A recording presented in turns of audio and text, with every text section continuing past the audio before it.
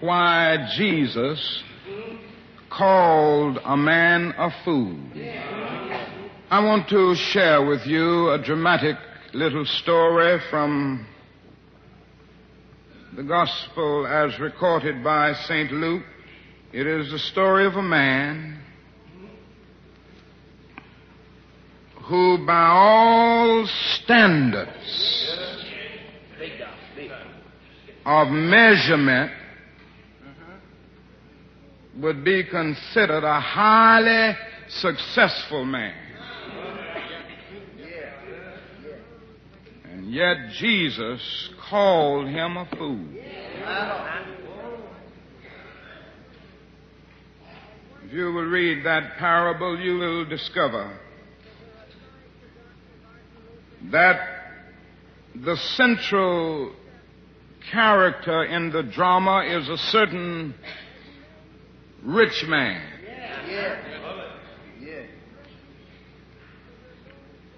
This man was so rich that his farm yielded tremendous crops. In fact, the crops were so great that he didn't know what to do. And it occurred to him that he had only one alternative, and that was to build some new and bigger barns so he could store all of his crops. This recording is briefly interrupted at this point. Take thine ease, eat, drink, and be merry. That brother thought that was the end of life. But the parable doesn't end with that man making his statement. It ends by saying that God said to him, "Thou fool." Not next year, not next week, not tomorrow, but this night. Thy soul is required of thee. And so it was at the height of his prosperity, he died. Look at that parable. Think about it. Think of this man. If he lived in Chicago today, he would be considered a big shot. And he would abound with all of the social prestige and all of the community influence that could be afforded. Most people would look up to him because he would have that something called money. And yet a Galilean peasant had the audacity to call that man a fool. I'd like for you to look at this parable with me and try to decipher the real reason that Jesus called this man a fool. Number one, Jesus called this man a fool because he allowed the means by which he lived to outdistance the ends for which he lived. You see, each of us lives in two realms. The within and the without. Now, the within of our lives is that realm of spiritual ends expressed in art, literature, religion, and morality. The without of our lives is that complex of devices, of mechanisms and instrumentalities by means of which we live. The house we live in. It's a part of the means by which we live. The car we drive. The clothes we wear. The money that we are able to accumulate. In short, the physical stuff that's necessary for us to exist. Now, the problem is that we must always keep a line of demarcation between the two. This man was a fool because he didn't do that. He didn't make contributions to civil rights. He looked at suffering humanity and wasn't concerned about it. He probably gave his wife mink coats and convertible automobiles, but he didn't give her what she needed most, love and affection.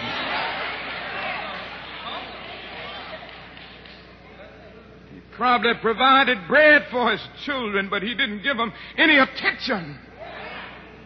He didn't really love them. And so this man justly deserved his title. He was an eternal fool. He allowed the means by which he lived to outdistance the ends for which he lived. Now, number two, this man was a fool because he failed to realize his dependence on others. Now, if you read that parable in the book of Luke, you will discover that this man utters about 60 words. And you know, in 60 words, he said I and my more than 15 times.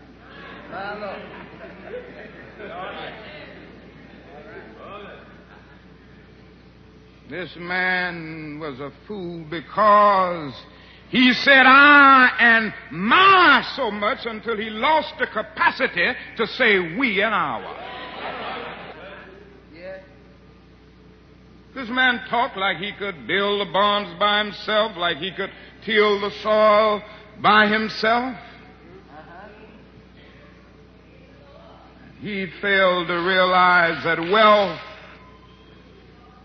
is always a result of the commonwealth. No, my friends, I don't want you to forget it. No matter where you are today, somebody helped you to get there. In a larger sense, we've got to see this in our world today. Our white brothers must see this. They haven't seen it up to now. The great problem facing our nation today in the area of race is that it is the black man who to a large extent produced the wealth of this nation. And the nation doesn't have sense enough to share its wealth and its power with the very people who made it so. I know what I'm talking about this morning. The black man made America wealthy. That's why I tell you right now, I'm not going anywhere. They can talk, these groups, some people talking about a separate state. Go back to Africa. I love Africa. It's our ancestral home. I don't know about you. My grandfather and my great-grandfather did too much to build this nation for me to be talking about getting away from it.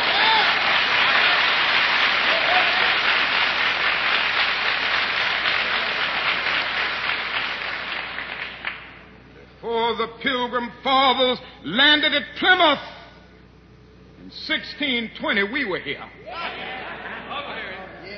Before Jefferson etched across the pages of history the majestic words of the Declaration of Independence, we were here. Before the beautiful words of the Star-Spangled Banner were written, we were here. For more than 2 centuries, our forebears labored here without wages. They've made cotton king. With their hands and with their backs and with their labor. They built the sturdy docks, the stout factories, the impressive mansions of the South. Now this nation is telling us that we can't build. Negroes are excluded almost absolutely from the building trade. It's lily white. Why? Because these jobs pay $6, $7, $8, $9, and $10 an hour, and they don't want Negroes to have it.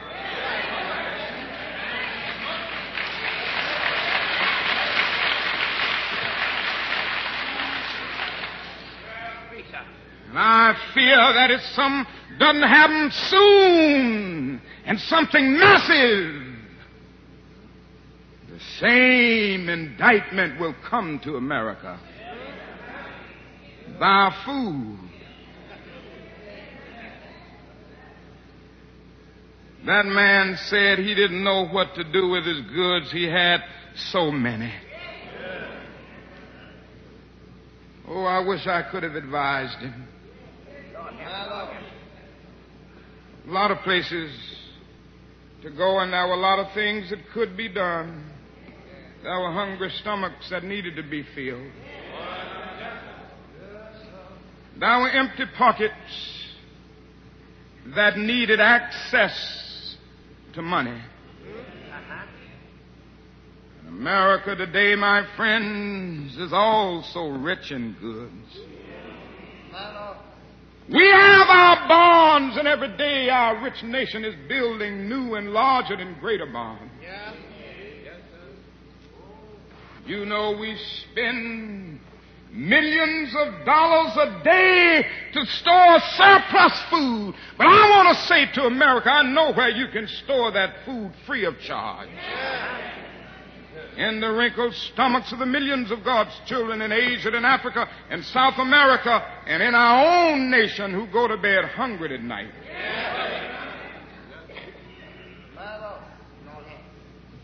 A lot of fools around because they fail to realize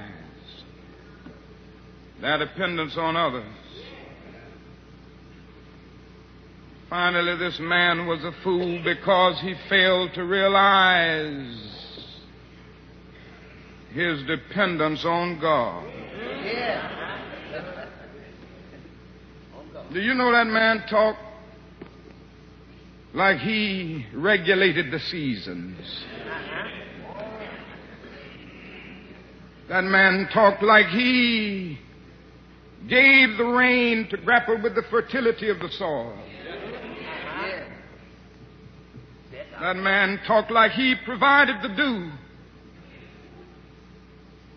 He was a fool because he ended up acting like he was the creator instead of a creature. And this man-centered foolishness is still alive today. You know, a lot of people are forgetting God. People just get involved in other things. But I tell you this morning, my friends, there's no way to get rid of them. One day, you're going to need him. The problems of life will begin to overwhelm you. Disappointments will begin to beat upon the door of your life like a tidal wave. And if you don't have a deep and patient faith, you aren't going to be able to make it. I know this from my own experience.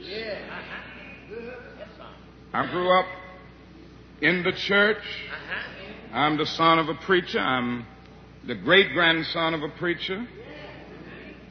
And the great-great-grandson of a preacher. My father is a preacher. My grandfather was a preacher. My great-grandfather was a preacher. My only brother is a preacher. My daddy's brother is a preacher. So I didn't have much choice, I guess.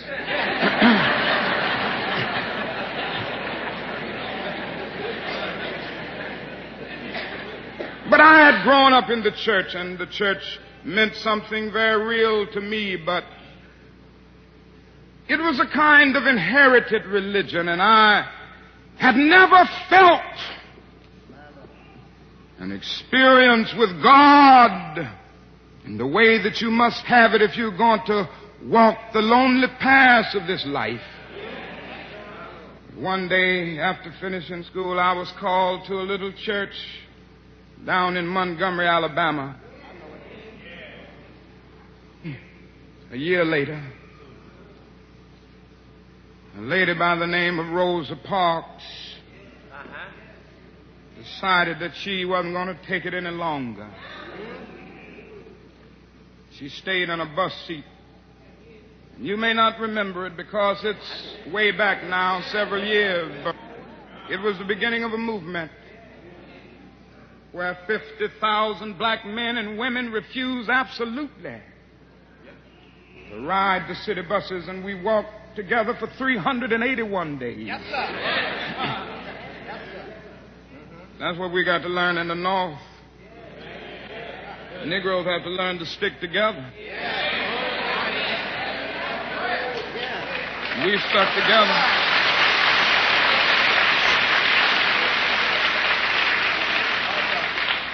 We sent out the call. No Negro rode the buses. It was one of the most amazing things I've ever seen in my life. The people of Montgomery asked me to serve as the spokesman.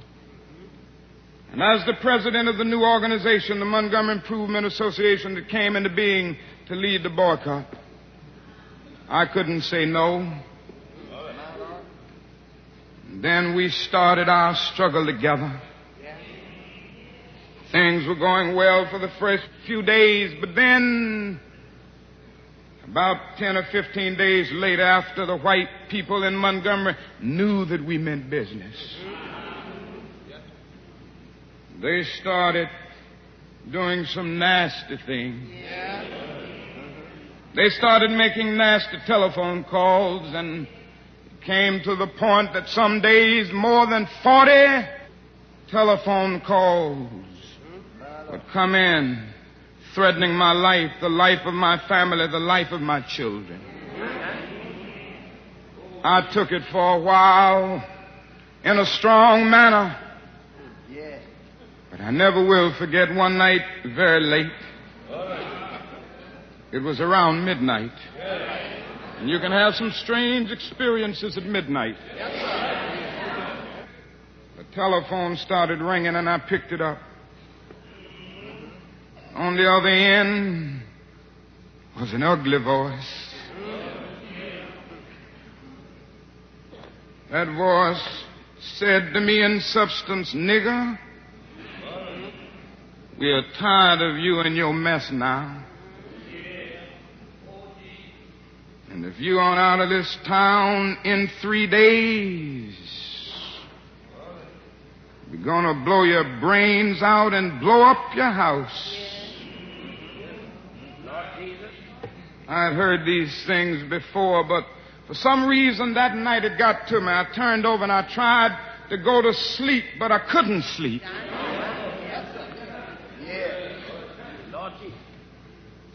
was frustrated, bewildered. Then I got up and went back to the kitchen, and I started warming some coffee, thinking that coffee would give me a little relief. Then I started thinking about many things. I pulled back on the theology and philosophy that I had just studied in the universities, trying to give philosophical and theological reasons for the existence and the reality of sin and evil. But the The answer didn't quite come there.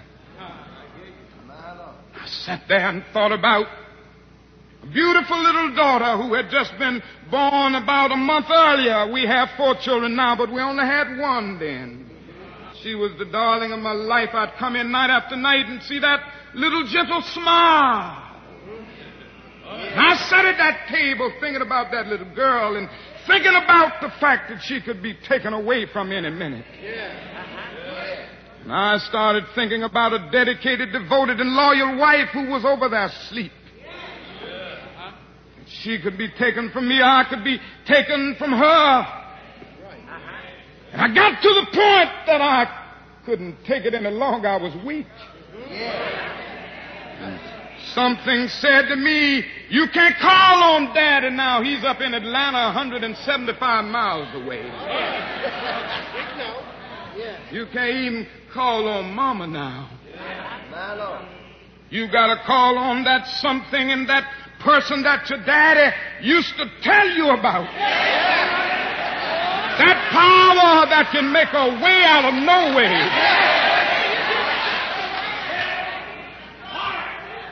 I discovered then that religion had to become real to me, and I had to know God for myself. And I bowed down over that cup of coffee. I never will forget it.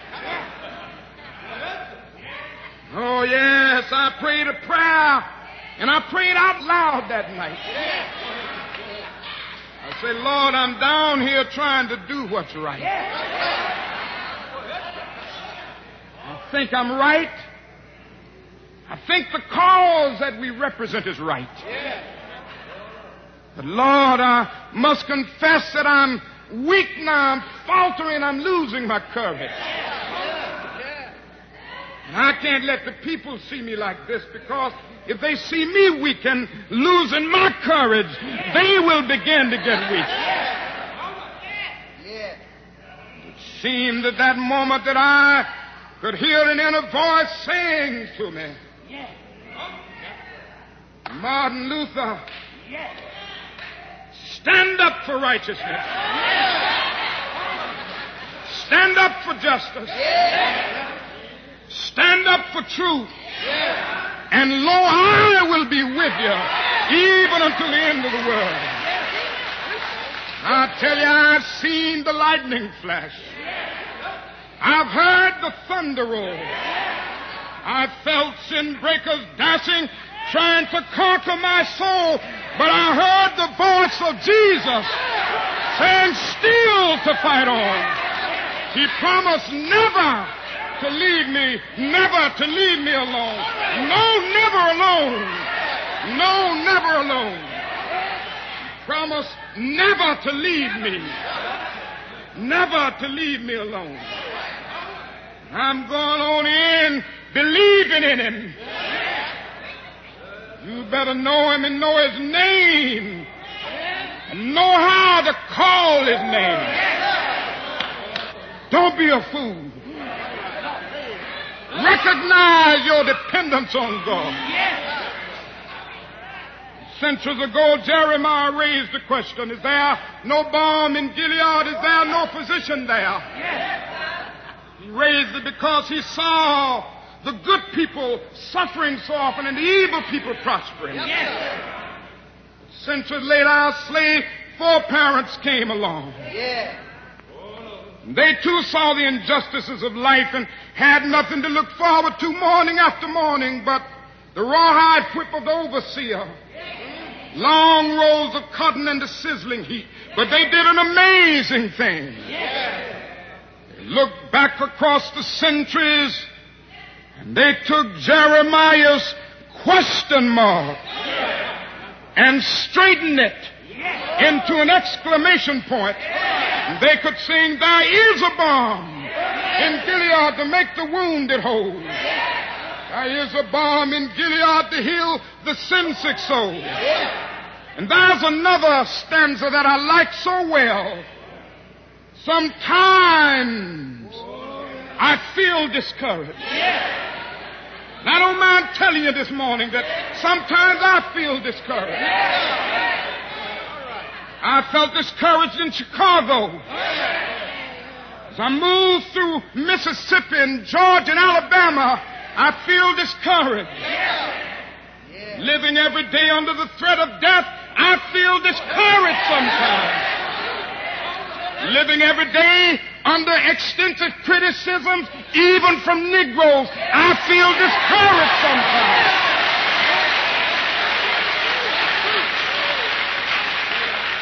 Yes, sometimes I feel discouraged and feel my works in vain. But then the Holy Spirit revives my soul again. There is a balm in Gilead to make the wounded whole. There is a balm in Gilead to heal the sin-sick soul.